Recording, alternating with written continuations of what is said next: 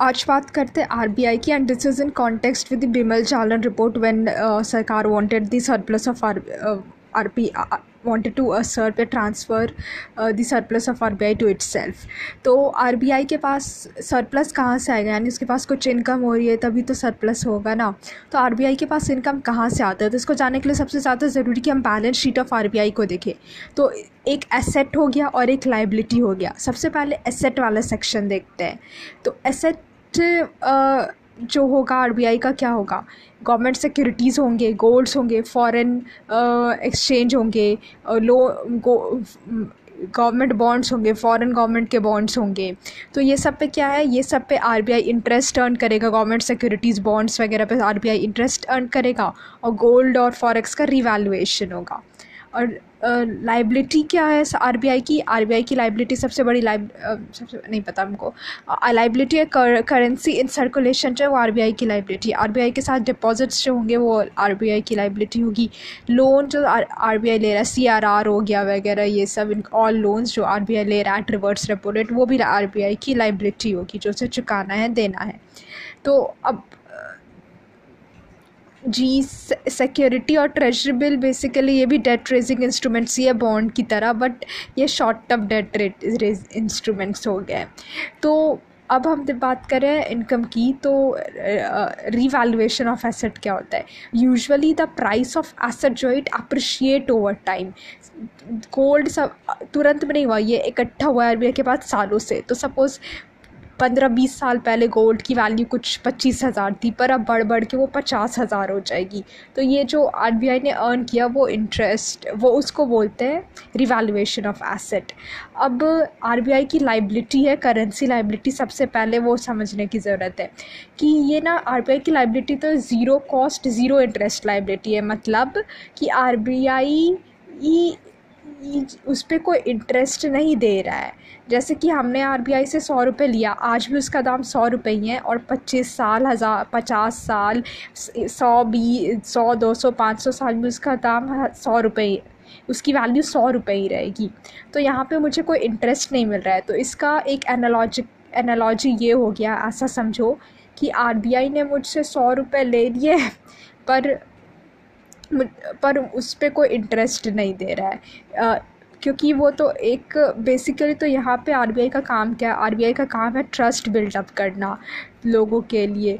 तो इस ऐसा समझो कि एक पीस ऑफ पेपर है ना, 100 रुपया पीस ऑफ पेपर है, वो 5-6 रुपीज़ का होगा, पर एक्सचेंज होगी उसकी वैल्यू एट जो 100 रुपीज़ का है, तो 100 रुपीज़ पे ही उसकी वैल्यू एक्सचेंज हो गई.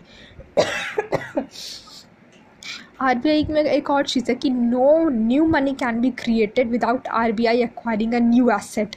It could be either gold, और जिससे कोई भी न्यू एसेट एक्वायर किए बिना आरबीआई कोई नया करेंसी नहीं प्रिंट कर सकता है. फॉर एग्ज़ाम्पल, हम गोल्ड लेकर के गए आरबीआई के पास, आरबीआई ने मुझे उसकी वैल्यू 100 रुपये दे दी. मतलब मैं आरबीआई पे ट्रस्ट कर रही हूँ कि आरबीआई पे यकीन है मेरा, तभी ना मैं एक पेपर वो मुझे पकड़ा रहा है, तो मैं उसका गोल्ड जितना इक्विवेलेंट वैल्यू लेकर के उससे मान रही हूँ, क्योंकि मुझे ट्रस्ट है कि मैं यही पेपर पकड़ाऊँगी आरबीआई को तो मुझे मेरा गोल्ड वापस कर देगा. अब 5 साल बाद भी मेरे पास 100 रुपये ही रहेगा, पर आरबीआई के पास जो मैंने गोल्ड जमा किया था उसकी वैल्यू तो अप्रिशिएट हो जाएगी. तो इसको सिग्नोरेज बोलते हैं. तो आरबीआई की इनकम में 2 टाइप की इनकम हमने देखी. एक तो रिवैल्यूएशन ऑफ एसेट से हो गई, और एक इंटरेस्ट इनकम होगी जो गवर्नमेंट सिक्योरिटीज़ बॉन्ड्स वगैरह पे अर्न करेगा. पर आरबीआई के पास कोई एक्सपेंडिचर नहीं है क्योंकि आरबीआई के zero interest zero cost liability है. तो यानी आरबीआई के पास कोई एक्सपेंडिचर नहीं है. तो सरप्लस होगा क्या, इनकम में माइनस जो एडमिनिस्ट्रेटिव एक्सपेंसेस जो वो इनकर करेगा, तो वो income minus administrative expenses will give us surplus. Now why would RBI need this surplus for? RBI would need this surplus for to maintain it operations to meet the future contingency condition. Suppose for example in the case of inflation, when it need to soak the money, or in case of dollar inflow, when there is, suppose in case of dollar inflow, when there is huge dollar inflow, rupee will appreciate, as a result exports will suffer. RBI will want to soak this extra dollar in the economy. For this it will need rupee.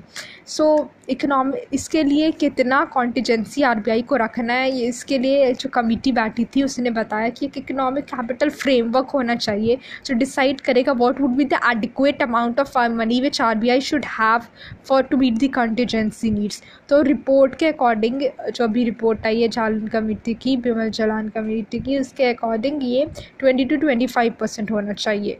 तो 20 to 25%, जिसमें से कि कुछ part, पता है ना 2 तरह की इनकम है, कुछ पार्ट पहला टाइप का इनकम यानी रिवैल्यूएशन से होना चाहिए, और कुछ पार्ट जो है वो इंटरेस्ट इनकम से होना चाहिए। इंटरेस्ट इनकम को इन लोगों ने रियलाइज्ड इक्विटी भी बोलते हैं, तो वो दे रखा है।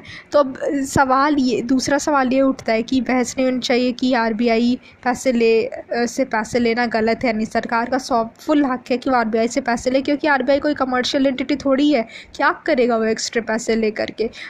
वो एक्स्ट्रा पैसे सरकार को दे देगा तो it could be invested in constructive work, जैसे कि जो सरकार इंफ्रास्ट्रक्चर क्रिएशन में करती है, तो it will create a crowding in effect, है ना। पर वेस्टफुल एक्सपेंडिचर नहीं होना चाहिए गवर्नमेंट का। तो सवाल ये होना चाहिए कि गवर्नमेंट उसे कैसे खर्च करेगी।